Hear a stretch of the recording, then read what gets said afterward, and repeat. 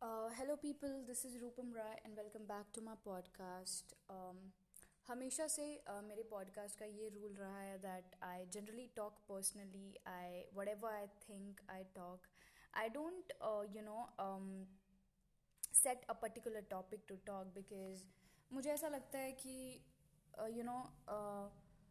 my podcast is just being personal, just being related, just being relatable to what you guys are feeling right now. And podcast record करना is a kind of a very healing experience for me because जब भी मैं record करती हूँ और ख़ुद के बारे में खुद से बातें करती हूँ तो मुझे ऐसा फील होता है कि I am vibing the energy out there and I feel relaxed. I also look at those words, listen to those words and think that yes, I mean, these all things have been revised and these are my experiences. So it's kind of a reminder or a kind of a experience which I'm holding, having each day.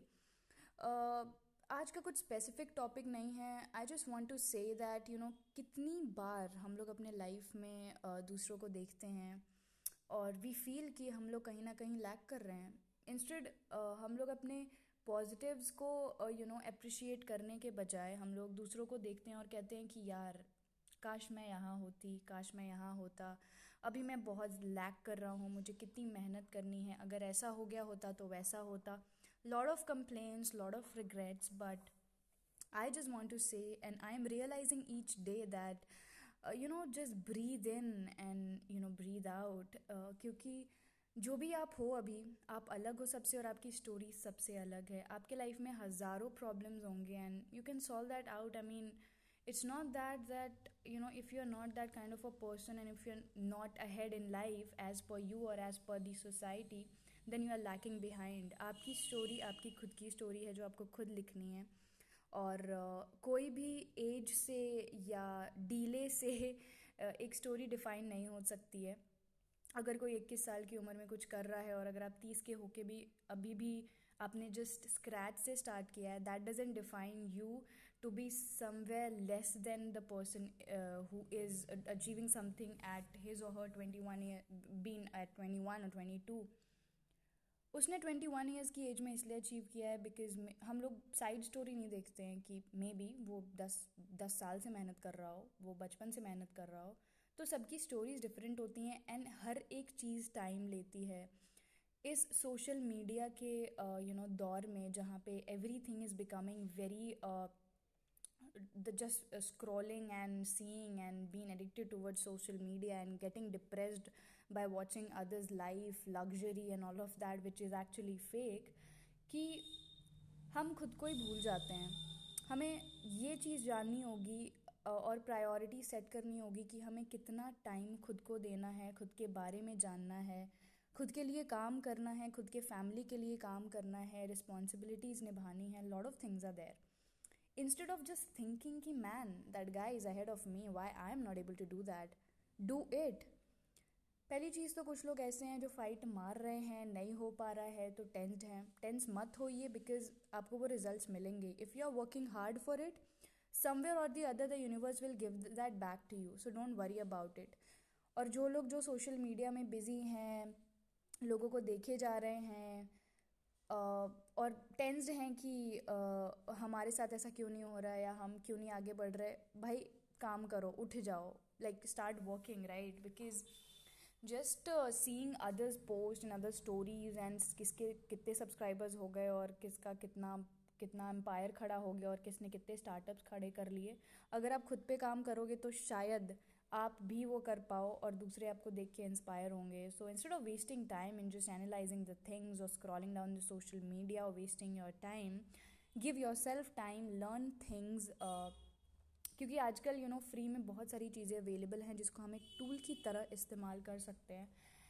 तो मेरा यही मानना है कि अब पैसे फिजूल खर्ची मत करिए. Those who wants to be successful and wants to invest a lot of उनको अपना इन्वेस्टमेंट करना है, आगे बढ़ना है, and they belong to a middle class family who cannot afford a lot of things, then they can learn hell lot of things from YouTube, from other sources. Because आजकल you know YouTube की वजह से बहुत सारे middle class लोग, बहुत सारे below poverty line लोग आगे बढ़े हैं सोशल मीडिया की वजह से, अपना टैलेंट दिखा के. So I think it's a very good source of, you can earn a hell lot of money through that. You just have to be organized, systematic, work hard, just give it your best shot, and just be normal यार. अगर आपने कोई सी चीज़ सोची है कि आपको वो चीज़ करनी है, आप करोगे. It's just that you need focus for few months and then you will be there. और जगह अगर आप उस जगह पे पहुंच जाते हो, फिर आपका फोकस ऑटोमेटिकली वहाँ पे होने लगता है, बिकॉज उससे रिजल्ट्स मिलते हैं. डिफ़िकल्ट स्टार्टिंग के इनिशियल 6 months to 1 year है, बिकॉज उसमें आपको कोई रिजल्ट नहीं मिलता.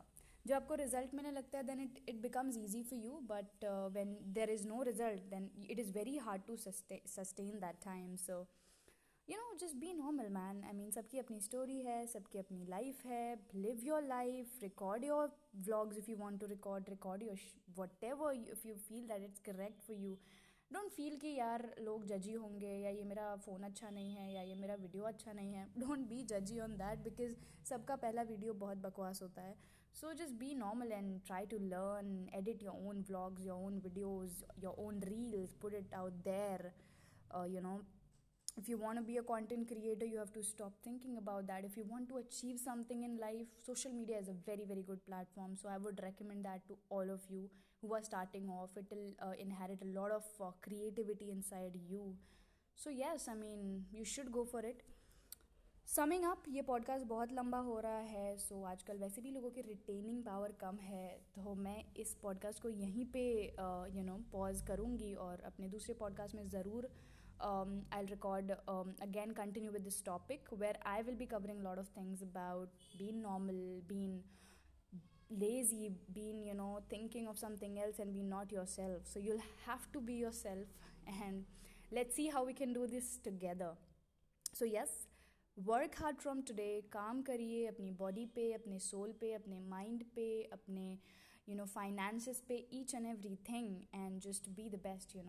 Best of luck for yourself and for others and for everyone. Thank you so much for listening to my podcast. This is Rupam Rai signing off.